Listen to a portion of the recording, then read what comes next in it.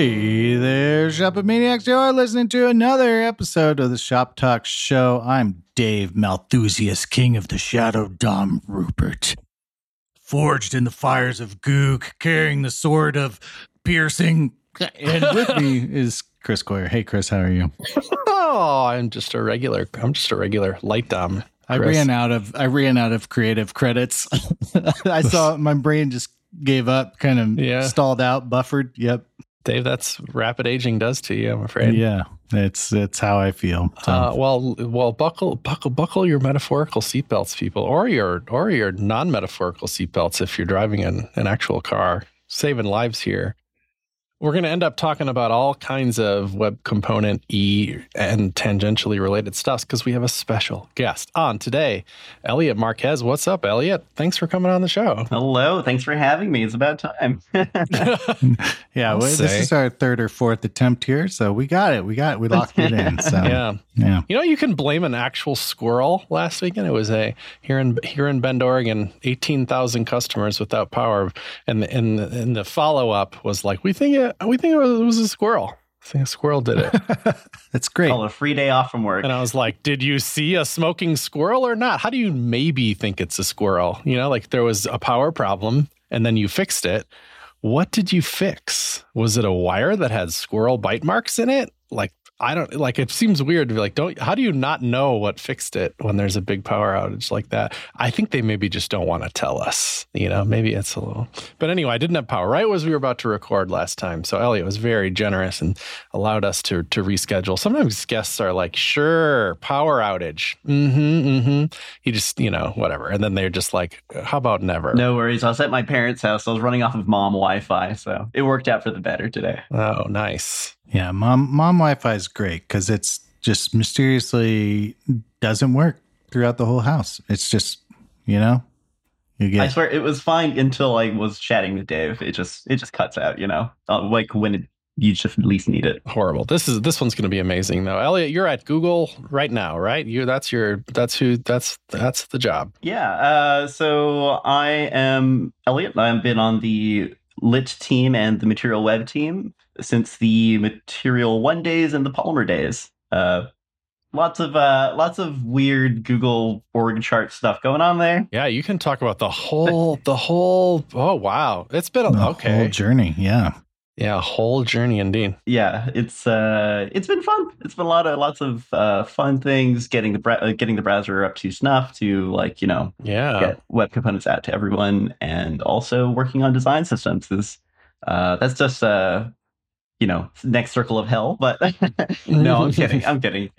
Design systems just really make you care about things that no one else really cares about, Well, we've talked about this trajectory, and you especially have, Dave, because Polymer has a sordid history, and it can occasionally be blamed for maybe people are less excited about web components because that was so kind of confusing back then, despite being technologically interesting and whatnot. People are like, what do I need this to use web components? Anyway, we don't need to hash out that whole story, but the story is a lot happier lately. It's kind of cool that you're still there and get to kind of roll in a kind of a happier era for web components. Well, actually, I think it is actually kind of interesting to jump in on that a bit because we made a lot of mistakes back in the Polymer days.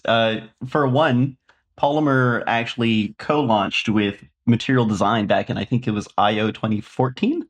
And there was a time where nobody knew what Polymer was or what Material Design was. It's the same thing. And then we started working with the web components Polyfill. And then Polyfill are like, Polyfill, is that polymer related? It's like, no, it's not. There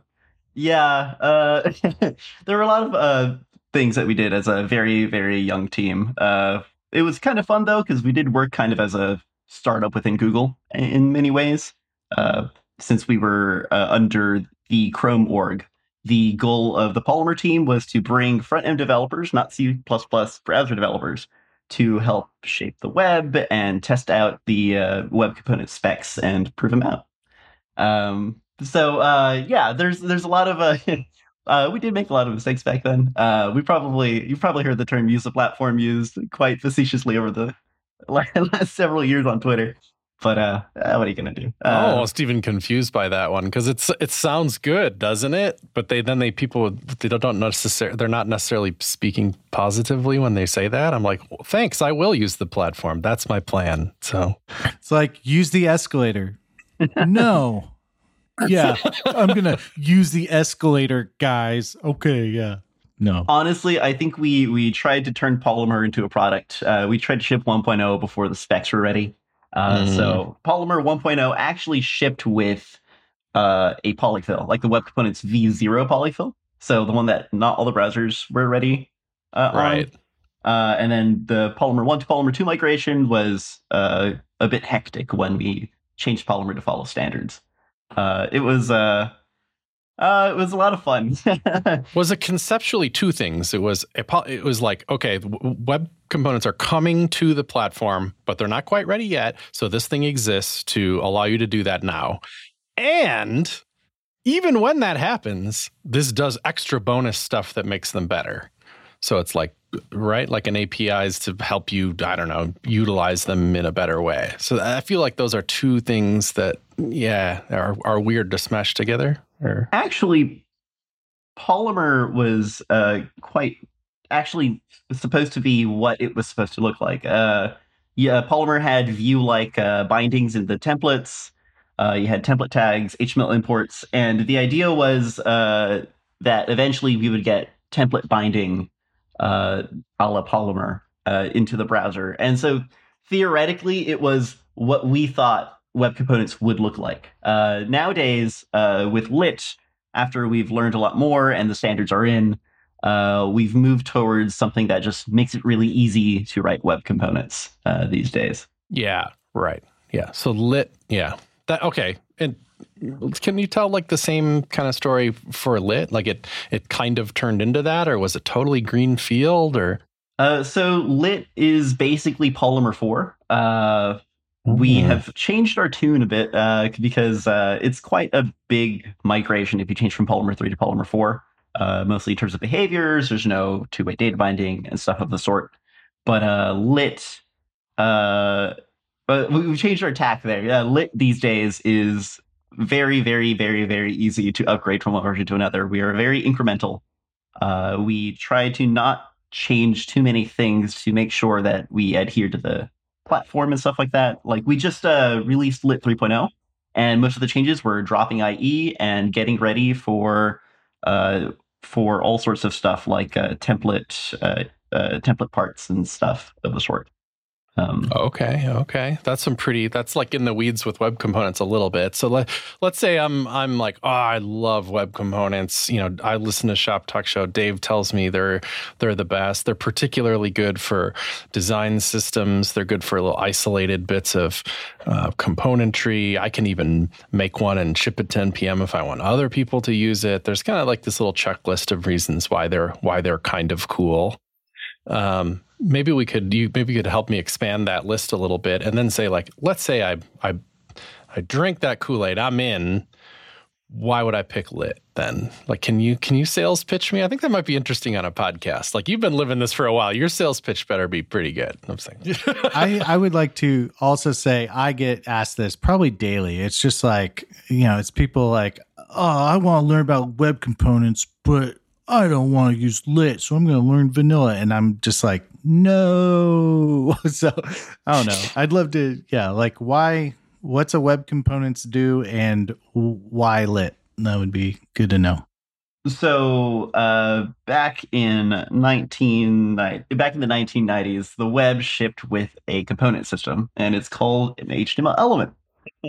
So spicy.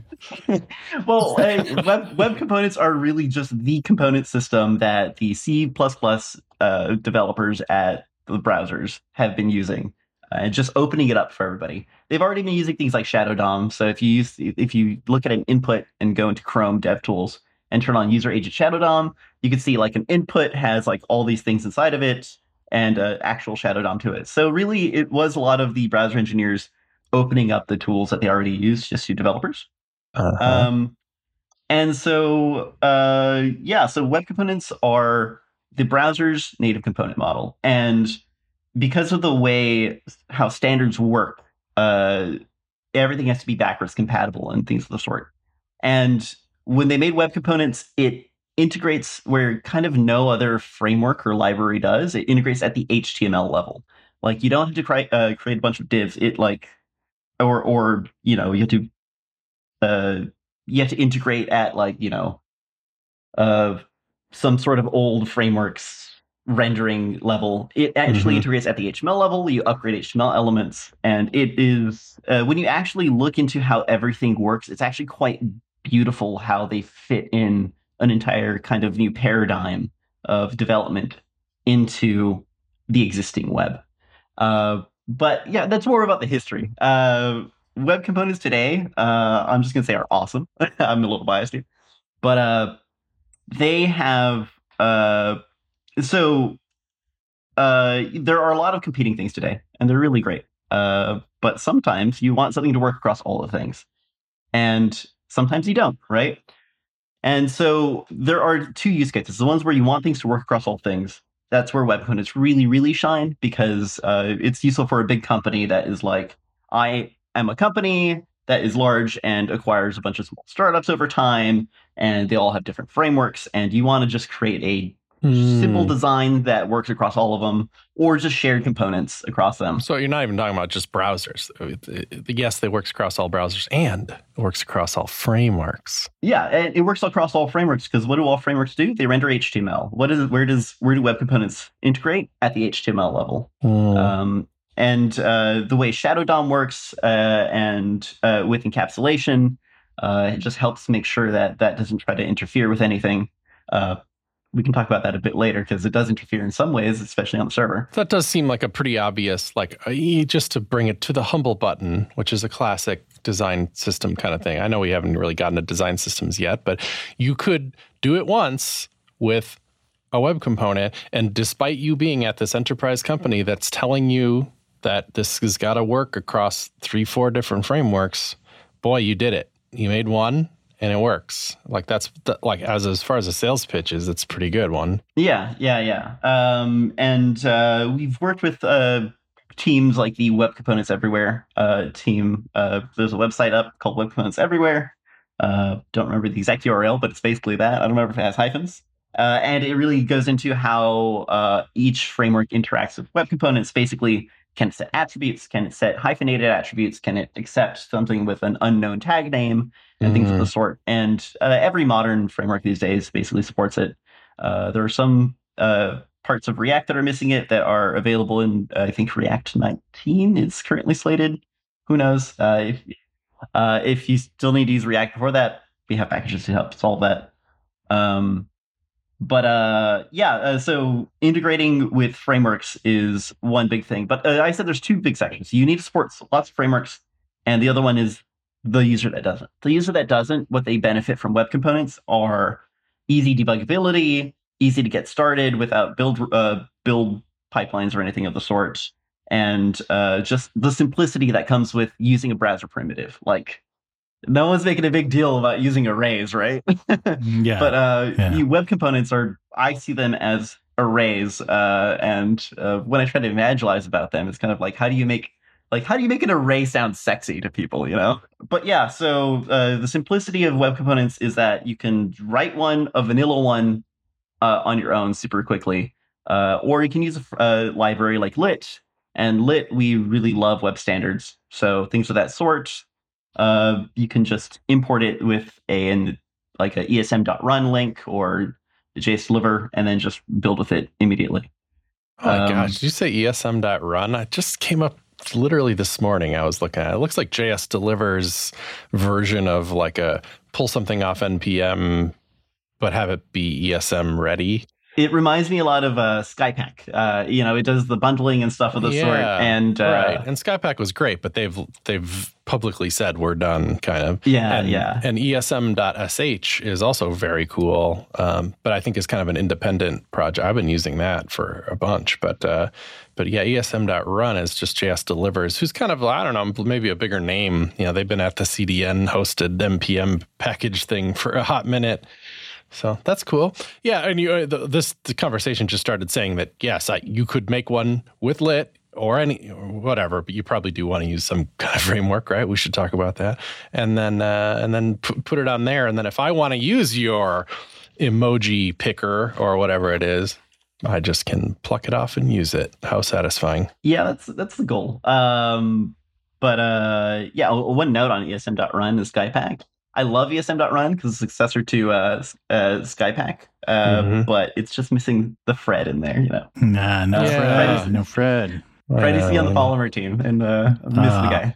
Oh yeah, there's kind of a direct connection there, isn't there? Yeah. He was there for a hot minute since we launched it. This has been Fred's long game the whole time, is getting people to use elements. Well, it's worth noting I converted my old jQuery library FitVids to a web component last week, and so you can now get FitVids Davidtron 5000 /fit-vids or whatever from npm. Please don't use it, but it's like I got a bug report for like the old jQuery thing, and I was just like, I don't use it. Like this is like so old and not, like max width 100% aspect ratio 16:9 done. You can do it in CSS, and the only reason this needs to exist is in web component form is just purely to like have whatever non 16:9 aspect ratios automatically generated. So it's an aspect ratio generator. Oh, because does it pull the width and height off the video tag and promote them to the aspect ratio property? Oh, yeah. That's all it does. I've seen dumber.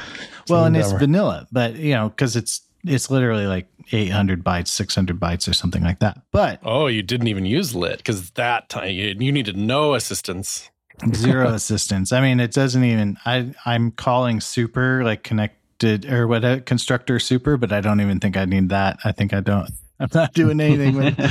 I'm just pretend element. But anyway, I'm curious in this progression. Like we've talked about like old Polymer, HTML imports, rest in peace. Killed by Mozilla. We'll never forgive. Never forget. And then there was lit came out, kind of changed the whole idea, or just, I guess, how you wrote Polymer components. You now had to write them all in JavaScript, but then it introduced like the lit HTML template tag thing.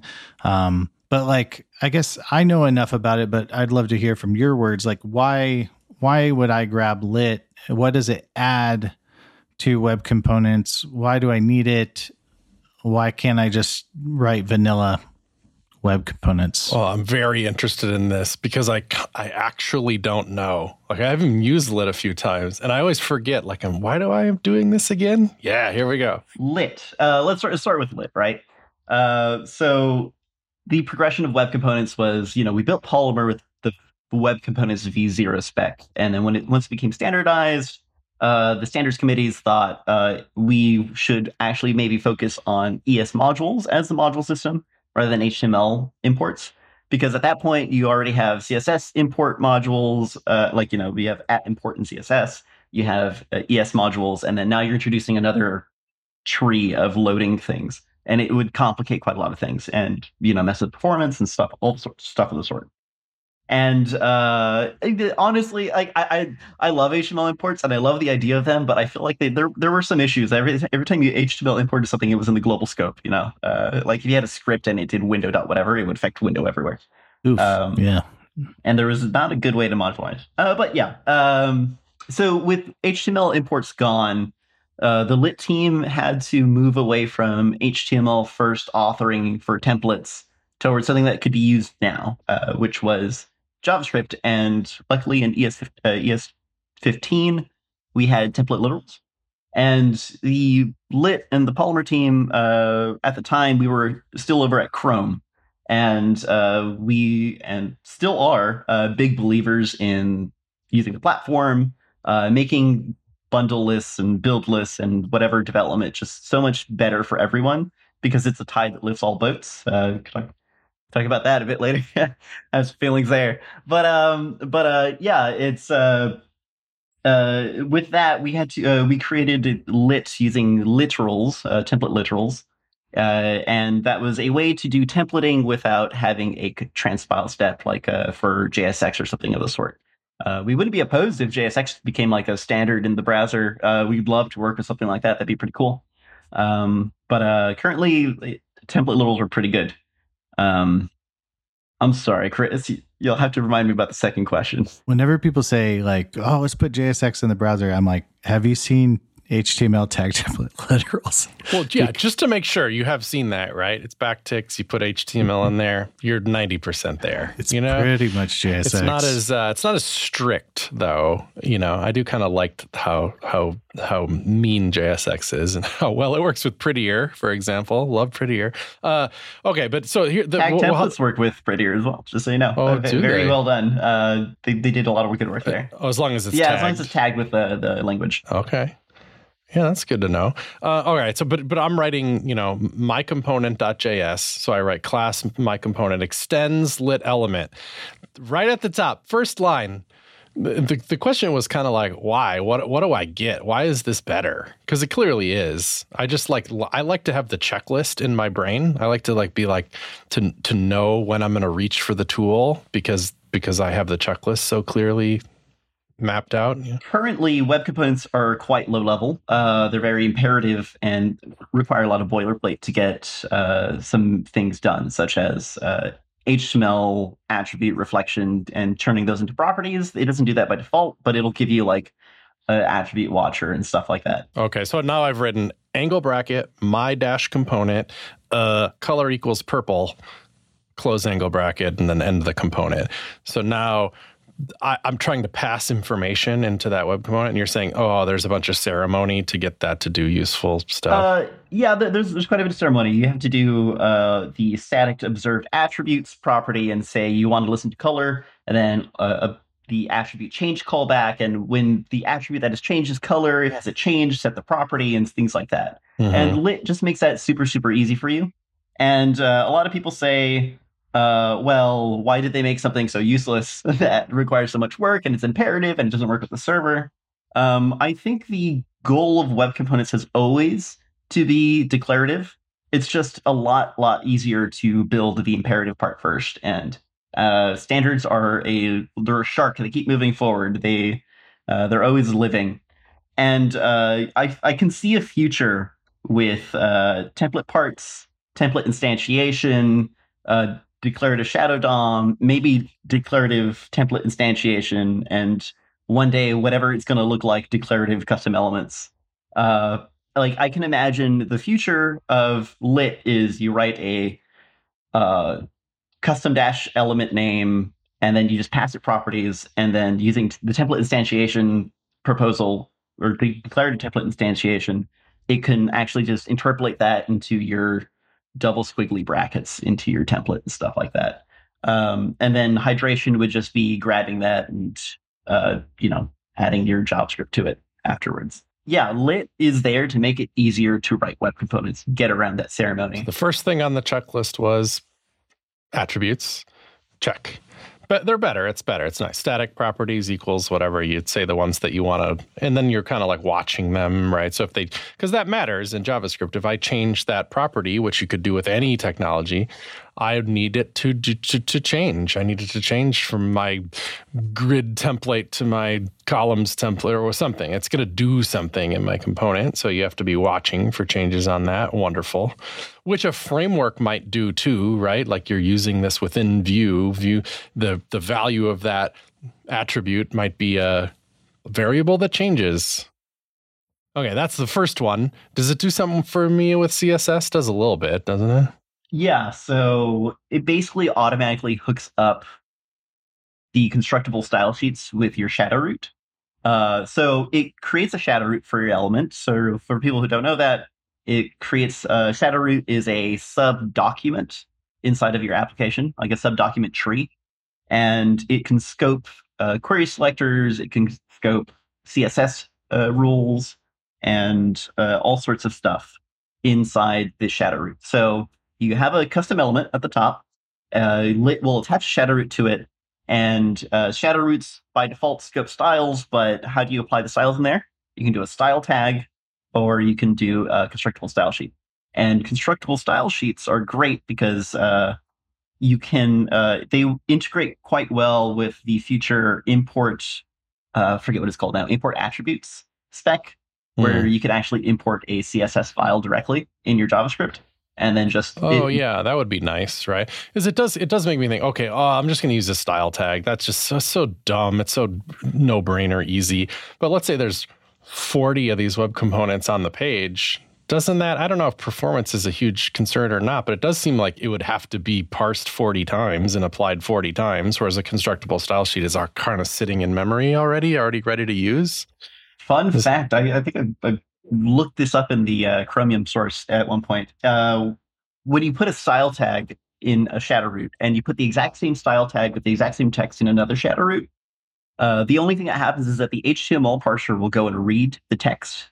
And the HTML parser is very, very fast. So it'll read the text of it and then be like, all right, that is a style sheet. And it goes to the next one and it reads the text. It will do the exact same thing as using link rel href. It'll the exact same cache and pull from that cache and then just reapply it there. But wow, clever. So it really doesn't matter that much. Yeah, it doesn't matter too much. But littering your place, the HTML read still is non-zero work, and we are perfectionists here. We want to make sure performance is top notch here. Yeah, it does seem, I mean, as an author, I mean, that's what I want. I'm just one person, so who knows? But I do kind of want to be like, see that CSS over there? That's the CSS for this web component in a file or something. Any one of these things that's like, just write it right in the, with all the rest of the crap in there. Make a big old tag template literal with 80 lines of CSS. And I'm like, no. It's gross. The great thing about adopted style sheets and constructible style sheets is one of the big issues these days with web components where people are like, I just want to use Bootstrap in my web component. Do I have to really just shove the entire style sheet in there and whatever? Theoretically, you can have multiple components import the exact same CSS file. And then, you get that cache between each of them and whatever. No double download penalty going on, right? Yeah, basically. And, until we have those, Lit does have a CSS tag template literal, which you can share via the JavaScript dependency tree.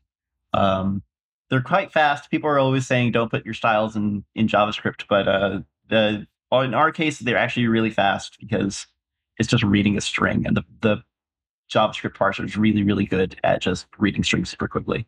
It doesn't have the same. What does that mean? So if it's a tag template literal, can I do the $$ squiggly thing and then make color equals color attribute? Like I could do dynamic-ish things in that template literal? Because we're a library at Google, we have an excellent ISE, the security team, that makes sure that we don't do that. You can't do that. So you can interpolate static other CSS backtick things into it.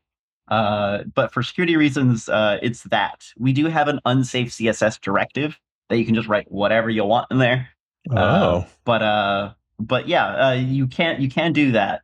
We don't necessarily recommend doing that. We recommend if you want to share a variable across things, we don't necessarily recommend doing that. We recommend using CSS custom properties because it's like still interpolating that is some JavaScript going on, and CSS custom properties you basically get for free. So another micro optimization. If I was going to set a primary color for a web component, color equals purple, I could in the constructor or something, ultimately do whatever it is, this dot shadow root dot document dot style dot set attribute, or some incantation that sets that custom property at the shadow root level so it can use that color purple in the CSS via the custom property.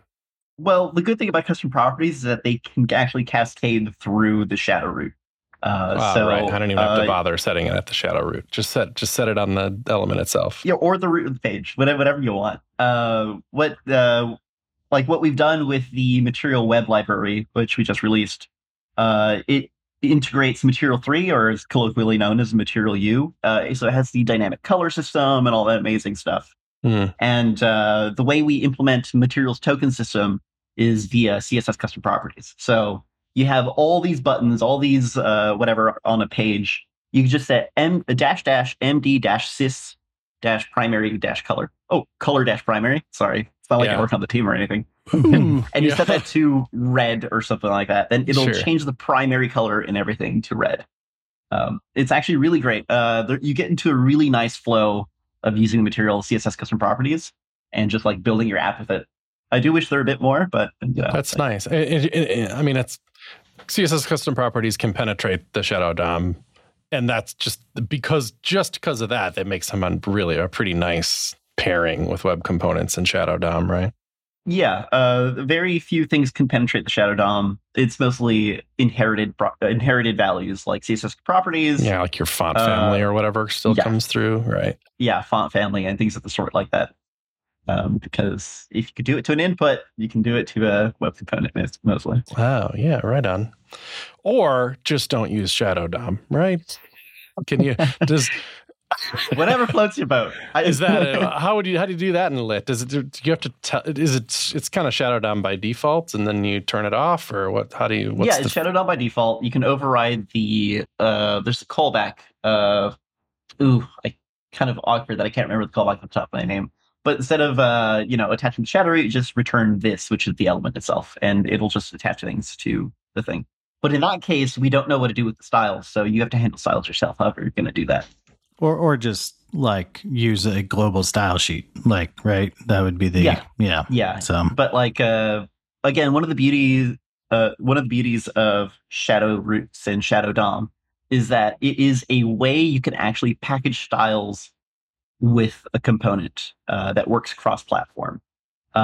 Because right now you kind of have to just like, how do you package styles with a component these days? Every framework has like its own weird way to do it, but this is a standard way to just do it together and package it. Does Tailwind present any challenges here? Because it's utility libraries has been huge stuff for the last 8 years, and so people who are using Tailwind and web components, what are they doing? Are they just generating a CSS file per component? Are they just importing every gig of Tailwind, or are they what are they doing to make that work in a utility library world? Because I use utilities, but not like a bunch, not to the extent of like a Tailwind, but how would you do something like that? I'm going to be a bit honest here. I've been really darn into the material world right now, so yeah. I love Tailwind, like what it's been doing. I'm a bit ignorant on some of its things, but I do know utility libraries in general, like Bootstrap and Tailwind, and not necessarily Bootstrap, but Bootstrap has material. It has utilities too. A lot of them are written in a global sense, where they don't really the styles are not really written in a modular manner, but users have found ways, especially with import attributes these days, to share these. A lot of times, I understand people just import the style sheet from all sorts of things using import attributes, or some build time transform to turn it into a CSS backed literal. Mm-hmm. And there is a wonderful community. There is a wonderful community member called his name's James Garbett, and he has he just released an article very recently on using web components Lit and Tailwind. And unfortunately, that's really all I can speak to. I've really been heads down in material work recently. Well, that's probably a good segue. Material is a design system, Google's design system, built entirely with web components. And one thing I hear about web components when I talk about them is people go, yeah, they're great for that, but not for design systems. I work on serious stuff or whatever, what is the experience of building a big design system that serves a lot of products, like YouTube level crud here? We're not baby products or whatever. How does that work with web components? I'm curious, how do you do composition? How do you do shared state? How do is Shadow DOM a problem? Like, because I could see Shadow it being DOM a problem. More at 9. is Shadow DOM influencing your children? More at 9. It's starting to feel less and less cool, but it might be just in the air. I don't know. Go ahead. So hopefully Shadow DOM feels less cool, and hopefully it's just a boring thing that everyone uses, like an array. So I've been maintaining some sort of official material design implementation all from Material 1, 2, and now 3. And back in the Material 1 days, it was the polymer paper elements, the first implementation, actually, because, again, the silly co-launch that we did. I've actually supported YouTube themselves using those components. YouTube's still written in Polymer. They should update. They have some apps written in Lit. We've learned a lot through the time. But we've learned a lot recently on how web components are actually a really, really good tool for design systems, specifically because of maybe how Google works. Google is a big monorepo. So if you make a change to the repo, you have to fix everybody's tests. So when you're a core system like the Lit team or the Paper Elements team back in the Polymer 1 days, you make a change to a component and it affects literally thousands of engineers. You have to fix all their tests and things of the sort. And back then, we relied a lot on the add apply. We used to use CSS mixins back in the day, where anybody could just apply a mixin at runtime and just change any node in the Shadow DOM however they wanted to. We used to do all sorts of slotting because Shadow DOM has slots, so users can put arbitrary HTML in there. And what we've learned is being very, very open like that is quite difficult for a case like Google, where if you make a change, like one of my things was, how a material input has like that line at the bottom. Some people tried to hide the line with opacity 0, some display none, some of them did border height or border width 0. So if you need to change the color or change that from a border to a background color, then you start running into all sorts of things because Googlers are very clever people. They do the most weird random shit. Pardon my French, but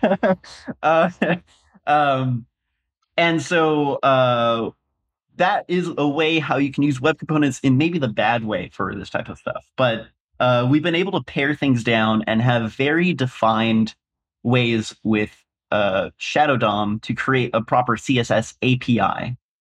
So you have JavaScript classes, they have like functions and methods and properties and stuff like that. You have an API for that class. So you have an endpoint. An endpoint has like a fetch API, parameters, whatever.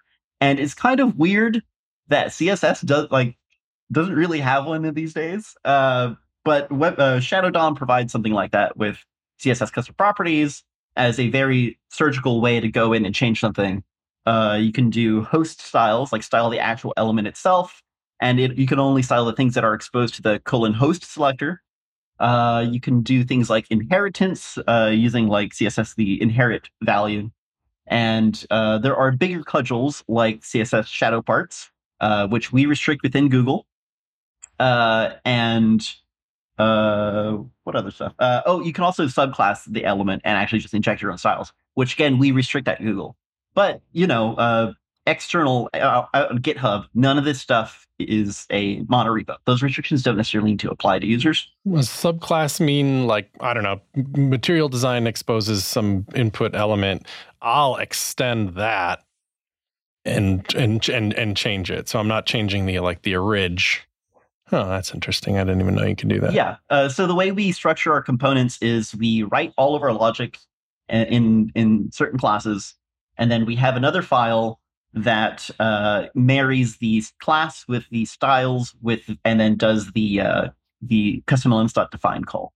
So theoretically, users outside of Google, because we restrict this internally, users outside of Google can just import the underlying class and change the styles. But yeah, that makes sense for us. I get why you restrict it, though, because you're like, what's a design system if anybody can just override anything? And not just that, it's what I'm trying to get at is that it's very important for maintainability and for making sure you have a very clear defined API where people can use, and then externally allow an escape hatch. Externally, we say subclassing and doing all that stuff. We may break you, use it as an escape hatch, but if you're using that, then you should probably file a bug on us. It's probably something that we should expose to you. But internally, you can have very measured approaches on how to upgrade an element or how to change something because you have a very defined API for CSS, slotting, and all that stuff. And design systems as web components are actually really, really useful in this case because we have other team, and there's another sister material team that does our internal framework called Wiz, which is, it does a traditional manner of you write a template, it creates a component, and you have to follow these rules to stay like within these scope styles. And they're having quite a lot of issues with users still styling things globally and things of the sort. And it really makes their work grind down to a bit of a slog. So if you're external, you can just basically do whatever you want. We may break you, but you should really file bugs on us. But if you stay within the thing, if you stay within our API that we've defined, then you can rest assured we have migrated people making changes to that API. So if you stay on that and there's a breaking change in the future, that breaking change is going to be pretty well thought out on our end because we don't want to write a lot of code for migrating people at Google. That's cool. So it's like, if I'm thinking of it right, it's like class MDS material design system button, MDS button extends base button or something like that. And then I can come by and say class Dave button extends MDS button, or I can just extend base button myself and make my own abomination. Yeah. Yeah. Very cool. Yeah. We do work quite a lot.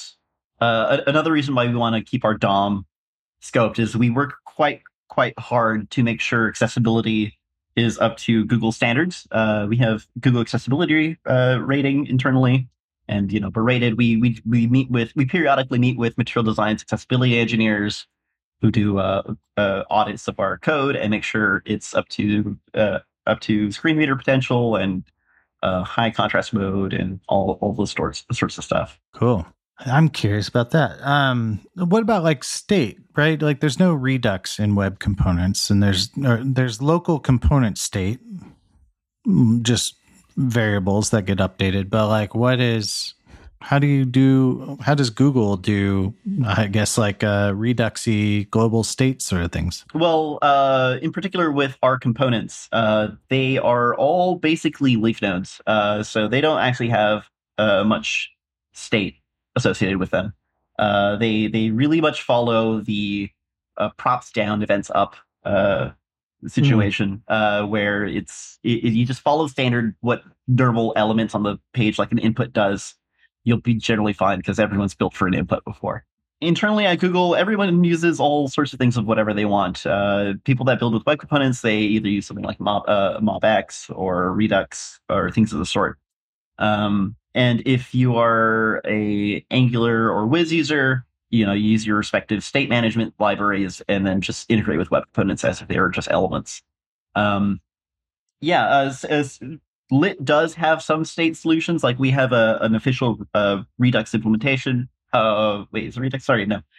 We have an official context implementation, which is good for very, very basic state. But web components and most Lit components are just a TypeScript file, just general TypeScript library. You can integrate usually whatever state you want. We've recently promoted our signals library, which uses Preact signals.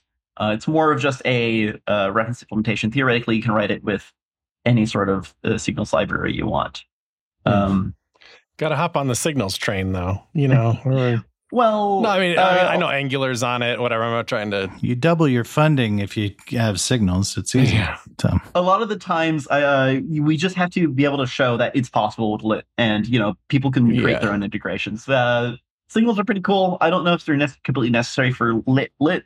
because lit is very, very fast on its own, and signals provide maybe just a marginal increase in performance. But like, like people have infrastructure that have signals. It would be good to, make sure enable our users to integrate with something like that. And that's, I think, what's interesting about web components is they have like this idea of like, attribute changed, right? That's baked into the system. And so if I just update the attribute on the component, it will trigger its own force update or whatever you want to call it. It'll trigger its own update. And that's pretty interesting. You get that for free, kind of, Well, attribute change just really calls the attribute change callback, and then it's up to you to do whatever you want with that. You can do something that just directly modifies the DOM, or you can create a lifecycle that,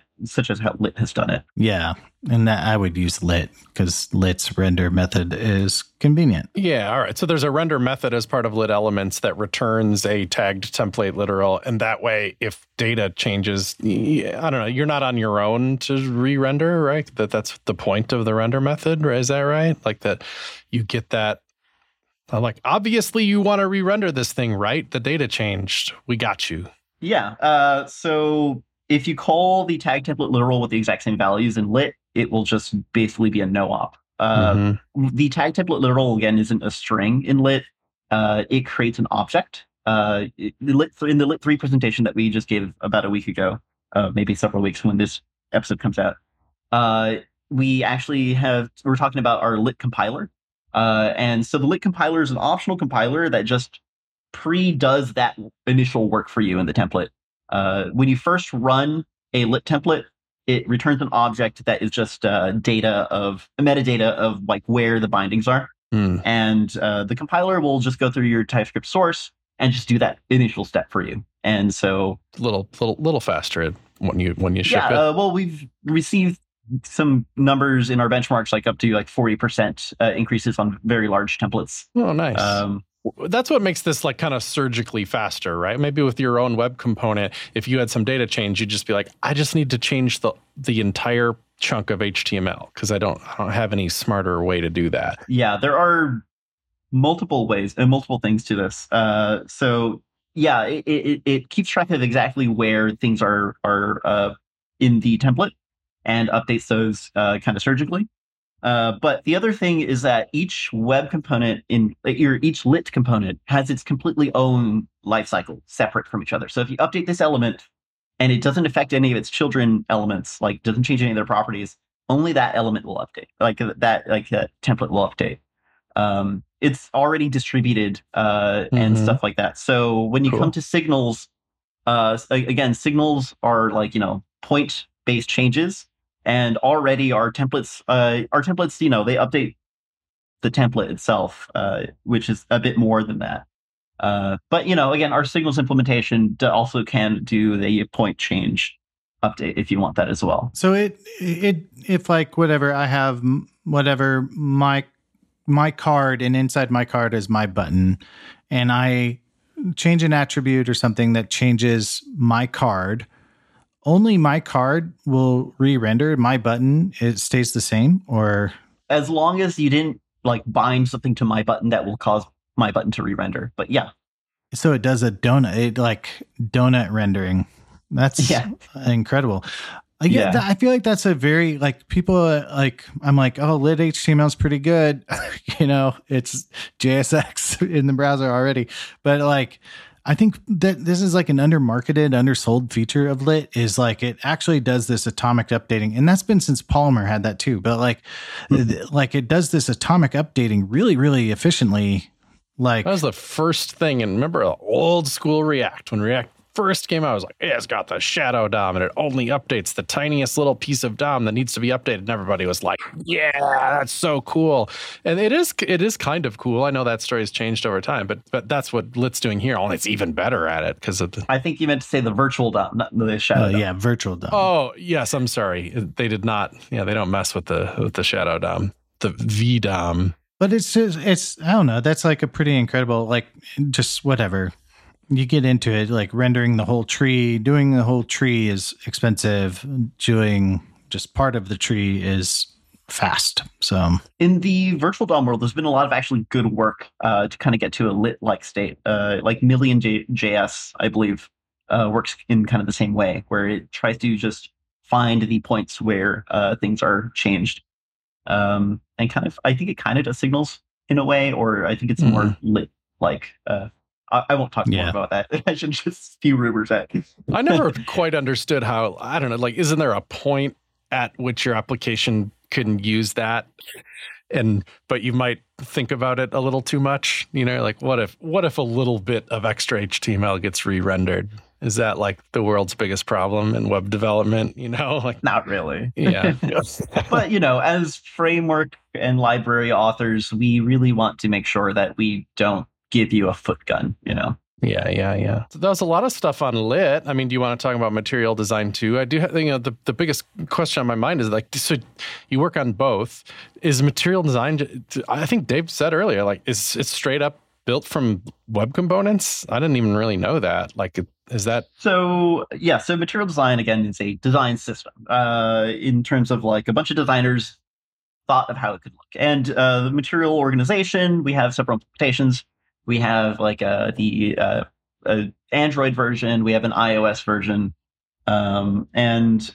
So we moved from... So after we got a lot of the standards done, we wanted to move away from Chrome into being more of a product itself. So helping unify material design's web approach.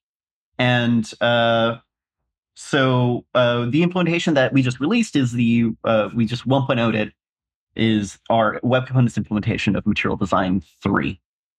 And we had a Material Design 2 version, but you know, Material 3 came out kind of late. It was all caught up in the reorg. But Material Design 3.1 is built with web components, and it's great. Everyone should check it out. They're form associated. They are very accessible, probably the most accessible menus that you can find. What does form associated mean? I can use your input element in a form and it will like behave like a native input will behave? Yeah. So, you know, there are many approaches to building like an input or a button. It's like, you know, you got to use the input or the button inside your shadow DOM.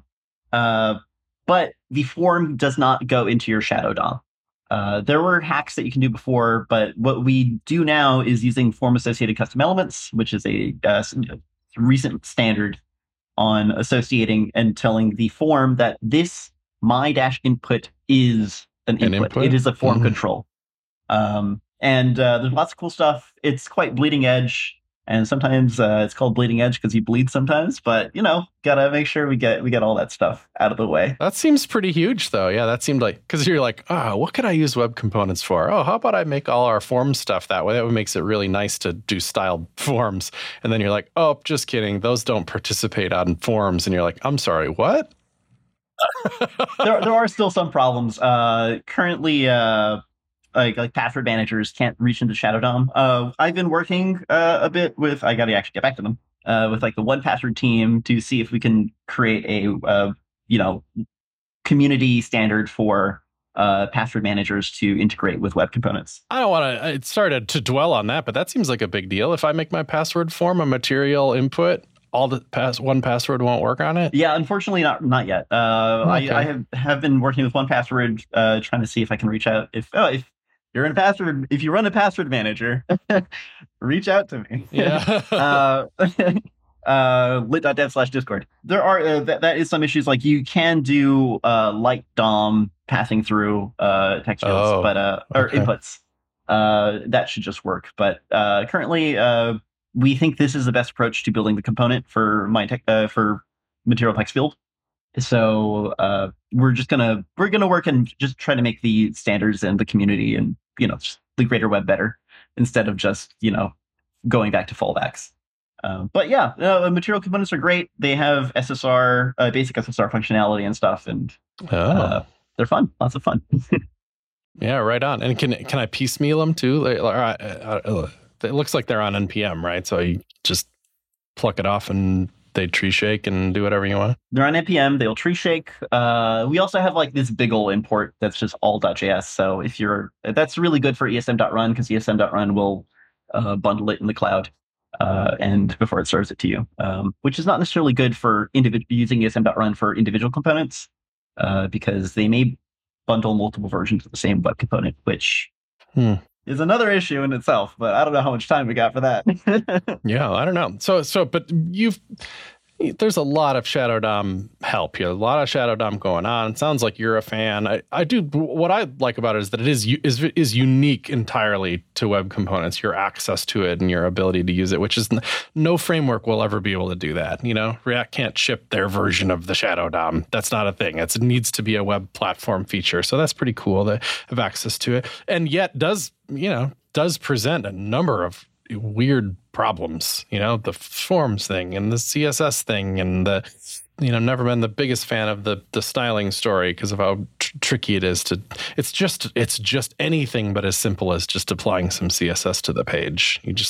Anyway, this issues, I've seen more and more people just be like, but you can use web components and just not use Shadow DOM like that. It's totally an option. You could just light down the whole thing and you still get some of the cool stuff. I can still put them on NPM and have people pluck them off and use them. They might even like it more because of how easier they are to style. I can still, put only the JavaScript that component cares about within that component. You still buy a lot with light DOM.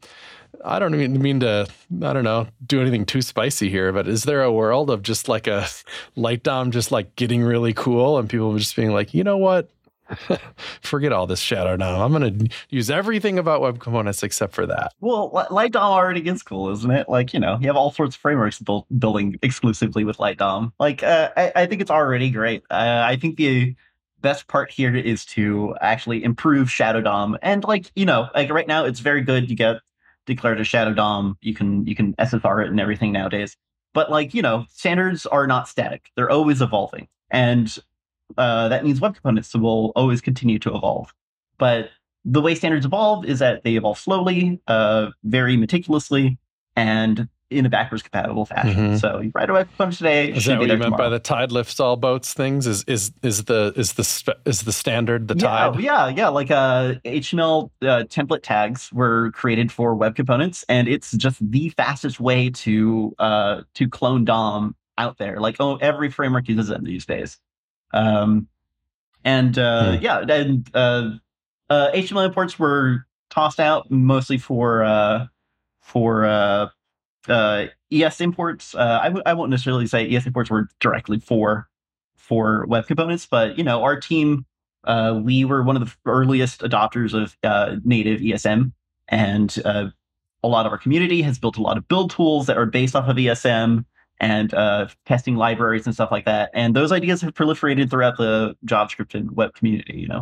So it's like there's the entire thing with DHH talking about build list development, and no matter how you feel about DHH, his the idea is like maybe that's not for you, but making build list development better makes it such that you get things like Vite or ES build or things that start using native ES module imports and stuff like that, just to make those tools even better themselves.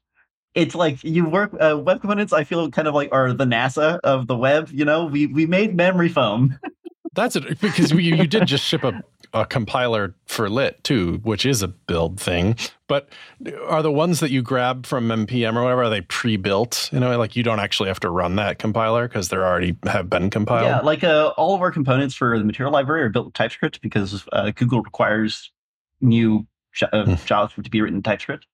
But like we compile that out to JavaScript. Google wide? That's a Google maxim from the top? Oh my gosh. Sundar. Yeah, he's a big old TS fan. Yeah. Wow. Yeah, we build them out to JavaScript before we go. We don't minify them. We don't think minifying before you publish is a good idea. And then we send that out to everybody. And if you're using build list development, you could just import them using import maps or something, whatever you want to do. Sure. So But the compiler is then there for the ones that you write. If you write so the lit compiler is something meant to be used as an optional step. It's not required or anything. It's just if you want free performance at the expense of maybe larger binary bundle size. But it's there for optional use at the application level, and you don't need it. Don't recommend you compile your components before you send them out. But okay, because when you start compiling things before you publish them, if you run into bugs, debugging becomes a lot harder. And web components are uniquely good at being debugged because they are actual elements in your inspector, and you could just $0 property value. Unlike oh, that's a good point to end on. Perhaps uniquely good at being debugged. Yeah, we have a lot of jokes where it's like the web components dev tools are just called dev tools, but there are actually web components dev tools. Lots of wonderful community members out there. And same thing with like the MDX for web components, just MD. Yeah, that's my favorite. I have a blog post written about that, and it's just Markdown. You just put Markdown on the page and it works. So, well, that's very cool. I feel like we've learned a lot, and I've done a lot of web component work. I've done a lot of design system work, but I've never combined the two like in a big, but I'm feeling more, I know like y'all are doing it. I know Brad Frost has kind of bought in on it. I'm feeling more bullish on the idea that it's possible, like without losing my hair and gaining 50 years. But like, I think that's very cool to see how, I don't know, just how a big company like Google would do it, at scale. So I think I learned a lot. So I guess we'll have to wrap it up here, but for people who aren't following you and giving you money, how can they do that? I'm Techie Tacos on Twitter. Suggest you go to lit.dev, learn more about lit. And we have material-web.dev if you want to learn more about the Material Web Library. Nice. That website is still a bit under development, so check the GitHub as well.